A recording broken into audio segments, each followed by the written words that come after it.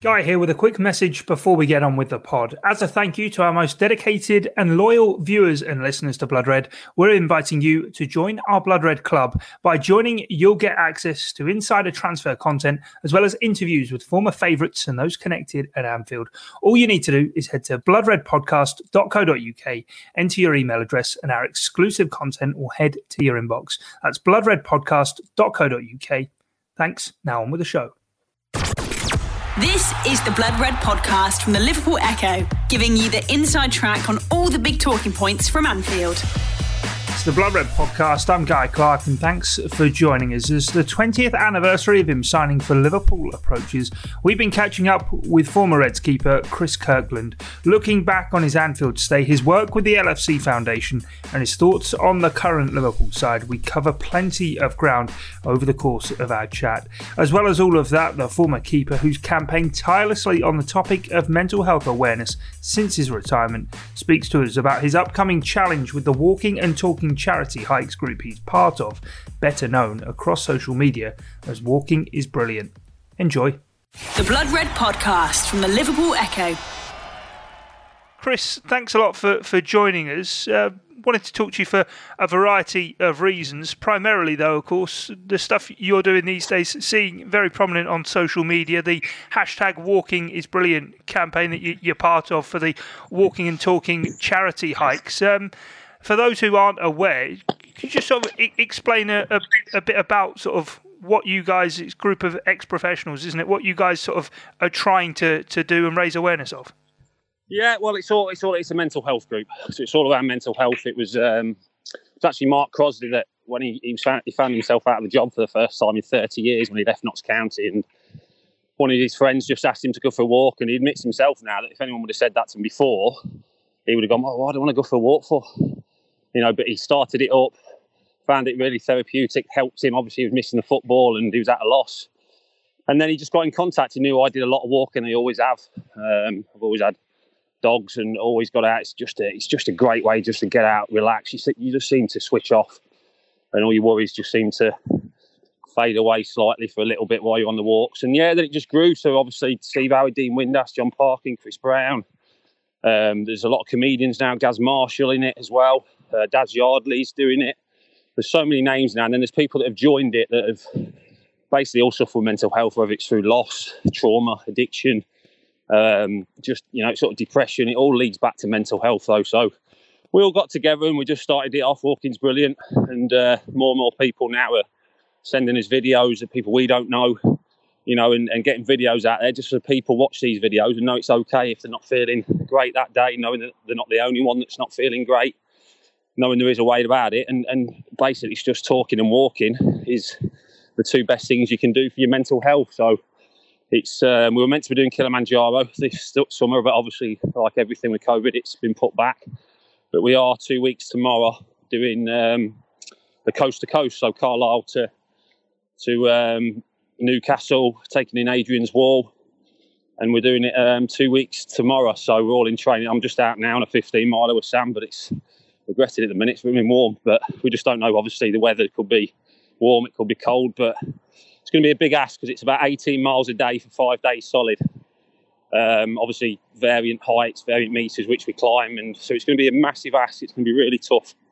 But we're doing it for mental health charities and the NHS, and we're trying to raise as much as we can through this. And then we've got so many plans going forward where hopefully we'll be able to put on walks up and down the country where people can come and talk, and we'll get counsellors there and we'll get medical people there if they do need to talk to people. But yeah, it's just a way of getting people out and getting exercise, and obviously exercise and talking are the two best things you can do for your mental health. So that's basically where it all started. It's gone big now. It really has. We get so many messages off people, and it's helped them. It's helped us as well. And we're just looking forward to what we've got planned. But obviously, a lot of it's been put on hold. We're meant to have a couple of golf days. They've been put on hold, obviously through COVID. So we're just looking to rebook them in. But yeah, going forward, it's exciting, and it's what's needed. It's helped us certainly. Listen, we still have bad days, but you know, even on the bad days where it's the last thing you fancy doing, last thing you want to do, you know, get out, do some exercise, and you do feel better for it. Your mental health does feel a lot better for it. And yeah, we're looking forward to looking forward to it and dreading it as well. 2 weeks tomorrow. Yeah, no, most definitely. And you've obviously been very sort of honest and open about sort of mental health struggles yourself. But I think it's been brilliant in terms of sort of men and getting men talking as well. It can be, I suppose, quite daunting to sort of tell people to open up and get talking. But as you say, just getting out walking and everything, it seems to be a brilliant campaign. Well, yeah, not everyone can do running. Not everyone can cycle. People are but in majority, a lot of people can. Walk. You can walk at different paces. Obviously, it's not as punishing on your body as certain other things are, and obviously it's free as well. You can get out, walk anywhere. It's particularly during lockdown. I mean, the amount of more people I see now during lockdown, and since lockdown's ended, the amount of people you see out walking now in groups, on their own, in pairs, it's gone through the roof. I think it's it's something people took to because they had to during lockdown because there was nothing else to do. As you say, you've got a community growing there online as well, haven't you? Certainly on Twitter, #walking is brilliant. But just sort of, I suppose, in terms of talking about your preparation for it and everything, I suppose for you guys, primarily a group of retired former professional footballers, it gives you sort of that drive and competitiveness. As you say, it's going to be an almighty ask, but you guys sort of more than up for the challenge and know your sort of competitiveness will kick in, I'm sure. I saw you sharing a video recently out in training with Tony Bellew and saying, hey, yeah, he might be in for the running for the Everton job. Yes, yeah. Well, Tony's on the walk, so he's been great. I've got to know Tony. I mean, even though we've lived next to each other for years and years, we never really socialised, but we've got to know each other well over the last 6 to 8 months. We go out walking together. He's a great lad. Very passionate about mental health as well. He helps so many charities that people don't realise. Does so much behind the scenes, which blew me away. And I just said, listen, it'd be great to have you on the walk. He said, listen, anything I can do. Obviously, it all depends if his schedule changes a bit, but he's definitely getting on a couple of days. He's unfortunately sharing a room with me for him. Unfortunate for him, but he's been amazing. And there's 14, 15 with Tony doing it. So listen, if we can all complete it, that would be amazing. But it is going to be a big aspect. We're going to have to pull people through because, the first day will be okay, but then it's the second, third day where your body really starts to feel it. And obviously the last 2 days is just about getting through it. So, but we'll do it. As I said, fitness-wise, my fitness is fine. It's just whether the body can hold up, obviously, the back injuries and stuff like that. I'm just hoping it doesn't flare up. But if it does, then I'll get Big Parker to carry me. Yeah, John Parker can carry me through it. Certainly do so, yeah. Yeah, so no, we are looking really, and it's for a great cause. It's everything we do from now on. It's all charity. We don't make anything from it at all. It's all going to go. And people, this is the thing though, what we want to make clear. So when people donate to charities, sometimes you give 20 quid or whatever it is, 5 or 10, and you're not really sure where it goes. Even though you know it's going to a certain charity, you don't actually know what that money does. So what we're going to do is when we donate to a mental health charity or buy equipment in hospitals, we're going to actually show people what their donations have done and what it's gone on. Because I've done it in the past, I'm sure you have. You give money to something and you're not too sure what it's going to be used for. So that's why we're going to make sure people know exactly where the money's going to, which they're donating.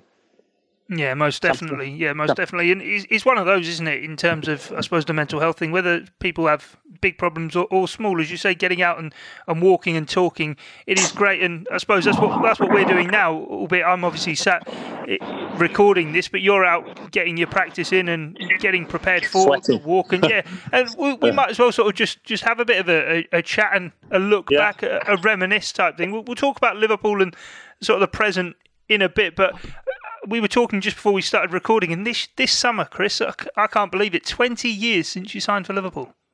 Incredible. You said that before, and I had to take a double take. I was like, no, surely not. But yeah, 20 years. Still can't believe that, even listening to it now. It does. I mean, when you're a kid, and obviously, you say to your mum and dad, oh, can't wait for next week, or can't wait, till that happens. And they used to say, listen, don't wish time away, because it goes quick enough, and wow, you don't realise that until you're older. Now I'll tell my daughter the same thing as well, but time really does fly, and that 20 years is gone in a blink of an eye. But yeah, amazing time when I signed it. Obviously the club I supported, my first game, 1988, standing in the Kop. I think it was against Forest where we won 4-2. So, to be still involved with the club, with the LFC Foundation now, and go to the games, and the club, I've got to say, the club have been amazing with us. through the battles, obviously, with mental health.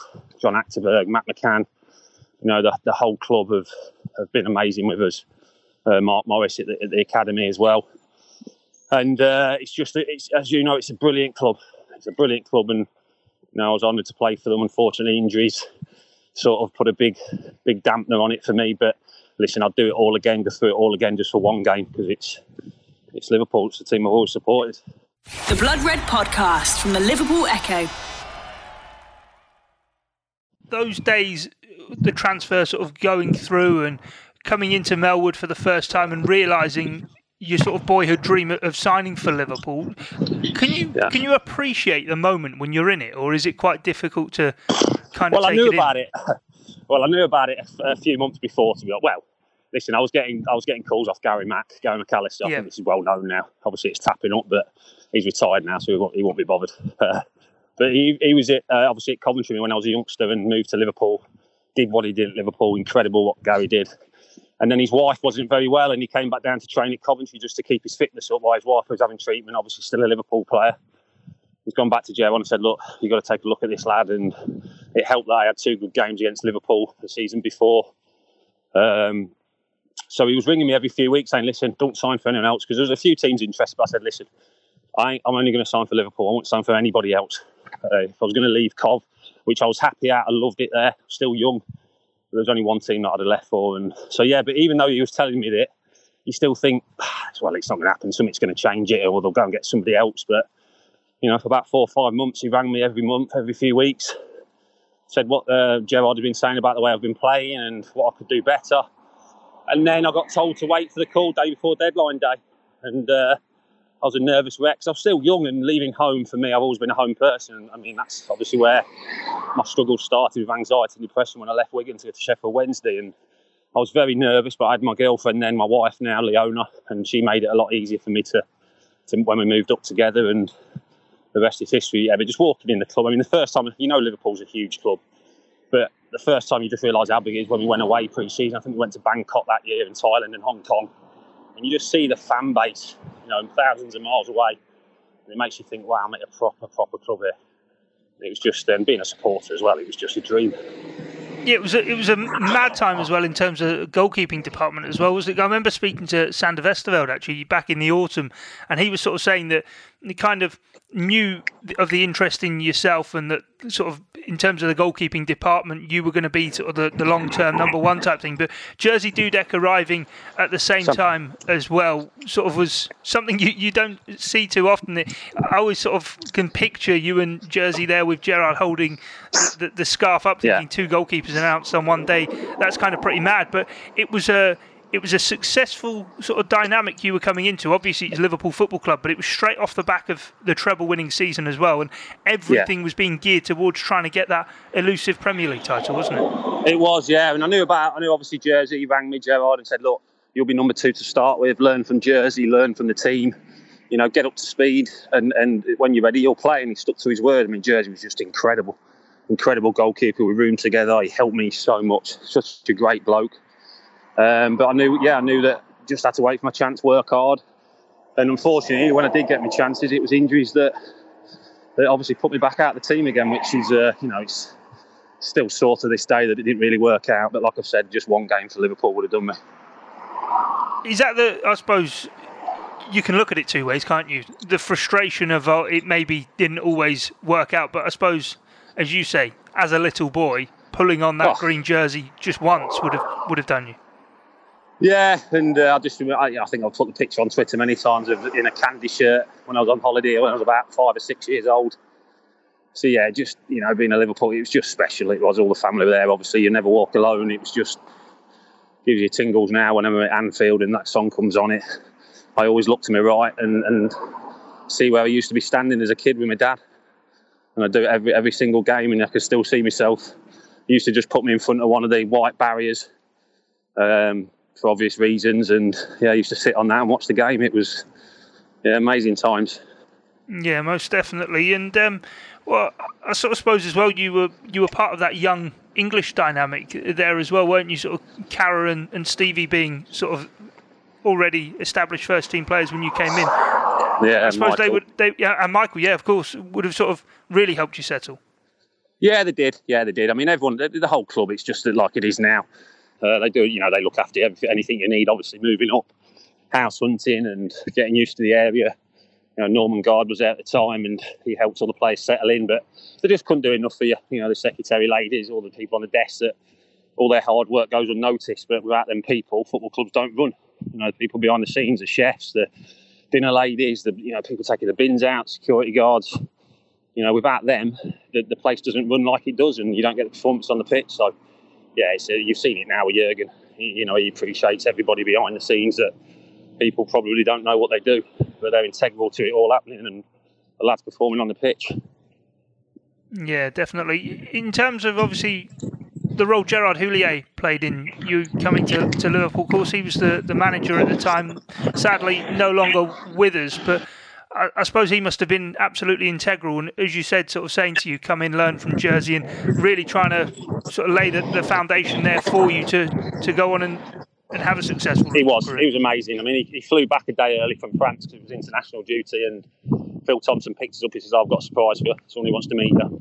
Drove to the airport, and it was Gerard, and had Leon in the car, and just made you feel so warm. Offered us his wine gums, which everyone knows he loved wine gums, and yeah, he come back a day early just to see us, sort of thing, which says everything you need to know about the man. He was just anything you needed. It wasn't just you, it was your family. Always checking on your family, asking how people were, asking if they needed anything, asking if you needed anything. He was just a special man, and he's obviously his memorial at Anfield, and yeah, it was an extremely sad day because he was a special person, and a fantastic manager as well. Yeah, certainly. That's obviously shown in the way in which he led Liverpool to that treble in 2001. I suppose different man management skills or approach, I suppose, when Rafa came in, because he came in off the back of success at Valencia and in the UEFA Cup, and really just hoping that Liverpool could finally take that step, because for those years with Gerrard, it had kind of been a continuation building on each year until obviously he was first taken ill, then maybe things didn't quite pick up from where they left off. Rafa came in, and did you feel a change behind the scenes? Yeah, it was. Yeah, it was very much football, Rafa. And I think you speak to everyone, it was the same. You couldn't go and see him like you could through Gerrard, which you need. Which I didn't get on with Rafa, and that was well documented. I know a few players didn't, but that was just Rafa. Listen, you had to adapt. If you didn't, you wouldn't play. Simple as that. That was the way he did things. That's the way he's always. I don't know what he's like now. I don't know if it was different at Newcastle but he's very stern, very football orientated, and football was, what he wanted you to concentrate on the most. But obviously things happen in life, and you have problems and stuff, and that's where Gerrard and Rafa were slightly different. Well, very different. But yeah, listen, he's been successful, and looks as though he's going to be across the park in a few days' time. So that's going to be interesting. Yeah, going to be very lively indeed, I think. Obviously, your Liverpool career then, I suppose, peters away. You go to Wigan, play for England as well. That, I suppose, must have been a huge thing for you as well. And it's obviously well known, sort of the family backing you from a young age, and brilliant to sort of see that come to fruition, I suppose. Yeah, it was. I mean, I never knew about the bet until the day before. My dad put it on when I was 13 after I'd just played my first game in goal. So yeah, I never knew about it until I got asked in a press conference the day before the game. I said, "Listen, I don't know what you're on about. I've got no idea." So I rang my dad, and he said, "Yeah, it's true," but he said, "Don't worry about that. Just focus on the game, and we'll be up there." And they all come up, and yeah, it was a special day. But I've always said it wasn't the pinnacle for me. Nothing would ever beat signing for Liverpool. That was the pinnacle of my career. But yeah, to finally get the cap, because it was a long time coming, really. I was in a few squads before, and it didn't happen for whatever reason. But yeah, the pinnacle will always be Liverpool. Yeah, definitely. And I suppose now, as you say, you've had involvement with the academy, with the women's team as well. Just brilliant to sort of still be connected and associated around the club, and seeing the club get the success it's now enjoying under Jurgen Klopp. Oh, amazing, yeah. And I work for the Liverpool Foundation now. We do incredible work in Merseyside. I didn't exactly know how much they did, but they do. They look to support so many people, so many different services they provide. So I'm privileged to work for them now. We've got a lot of stuff coming up. Obviously, a lot of stuff's been put off, like with COVID, but yeah, there's some exciting plans, but yeah, it's an honour to work with them now, still be involved with the club. And yeah, listen, Jurgen's, you know, there'll be a statue put up for him, won't there? Champions League, the first league, the only obviously sour taste is the fans couldn't be there to see it, which is, it's a bitter pill to swallow, really, not having a parade and everything. But listen, you know, there's more important things in life than football, and obviously what's happened with COVID, it put an end to that, but it's certainly special when they lifted that league, and especially the Champions League again as well. Is it difficult from a player's perspective? Because sort of us mere mortals can only imagine it, and we have players sort of put on pedestals of who they are and sort of what they achieve type thing. But you saw the scenes in the city after winning the Champions League and everybody celebrated it. It felt as though the beginning of that next season, that was kind of still with the players and spurred them on. Whereas last year, certainly at Anfield when they were struggling, it really felt they could have done with it. It's not an excuse. It's facts. We've missed the fans at Anfield. You know, listen, you don't beat Barcelona 4-0 without the fans. It just doesn't happen. You know, they suck the ball in. It's true. You can feel it when you're on the pitch. You can feel it sort of pulls you towards that cop end. It's incredible, the feeling. And you can only know that by being on that pitch. But it's like something pulling you. And they do suck the ball in. But yeah, we've missed the fans. We've missed the players at the back. Obviously, the changes in defence. That's the one unit you don't want to change. If you're defensively solid, and we proved that when we won the Champions League, when we won the league, the defence was solid all season and not many changes at all. So it's not excuses, it's just facts. But yeah, the sooner the fans are back in and we get the players fit, then yeah, listen, we'll be up there again challenging, because we've proved we're a top side with a brilliant manager. Yeah, definitely. And Alisson even coming up with goals, that helps, doesn't it, as a goalkeeper? Oh my word. Putting that header in. That was just, well, is there anything he can't do? Yeah. He's been sensational since he come here, but that was just something special. That was something else. That was, nearly hit my head on the roof when that one went in. Yeah, most definitely. And I suppose it all now kind of getting that sort of third place finish last season, Konate being signed, knowing that Van Dijk and Gomez are coming back from injury, and that the fans are hopefully going to be back in some real serious numbers for next season, all just whets the appetite, doesn't it, once more for sort of renewing that rivalry with Man City for the league?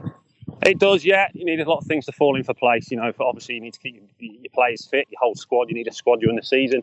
Sam, come here. Sorry, you need a squad during the season, but having the fans back in, that'll be, you know, speaking to a few of the players, they just can't wait for that, and the staff. It's so quiet in there, and like every team, yes, but we have certainly missed them more than most because of the fact that Anfield is such a powerhouse with the fans in there. It's down to them why you get the results most of the time, you know, to all the fans and the atmosphere it creates, and the players respond to that. Do you sometimes feel, I kind of think with Man City, obviously they've got that embarrassment of riches that they kind of have, the depth that they have and the resources they have, but with Liverpool it kind of feels as though every box needs to be ticked. Now last year there may well have been a gamble taken in the transfer market to sell Lovren and not replace him, and it obviously did backfire on Liverpool, but kind of those risks need to be calculated and taken, and we've seen so many times, certainly in the transfer window with sort of Michael Edwards and Jurgen Klopp, their judgment's been so bang on, but hopefully next year all of those stars can realign, get that league title with the fans back in the stadium. Yeah, listen, you need a couple of additions. We've already got one. There'll probably be a couple more, but we need to keep the players that are there as well, you know, and keep everybody fit. And you add to that, you tweak it a little bit here and there. And like I said, the biggest one for me is the fans. Once you get it all back together and they start again, you'll see a different animal again. But the way we finish the season, obviously we'll be looking to carry that on at the start of the season and try and get that league title back, and then hopefully we can have a parade in front of all the fans and give the club and the lads and the staff, you know, the adoration that they deserve for what they've done for the club. Yeah, brilliant stuff, Chris. I won't waste any more of your time. Hope it all goes well with the training for the walk and the walk itself. We'll put a link to man. If you can share it on there, mate. Yeah. Walkinsbrilliant.com. People can go on and donate as well if they go on to walkinsbrilliant.com or at WalkinsBrill on Twitter. It is at WalkinsBrill on Twitter and walkinsbrilliant.com. Yeah, no, it's going to be some task for you as well, that coast to coast. We'll wish you the luck, mate, and hope the back holds up. But yeah, we'll put a link in the description as well. But yeah, thanks, Chris. Brilliant. Thanks for your time. Brilliant, top man. You've been listening to the Blood Red podcast from the Liverpool Echo.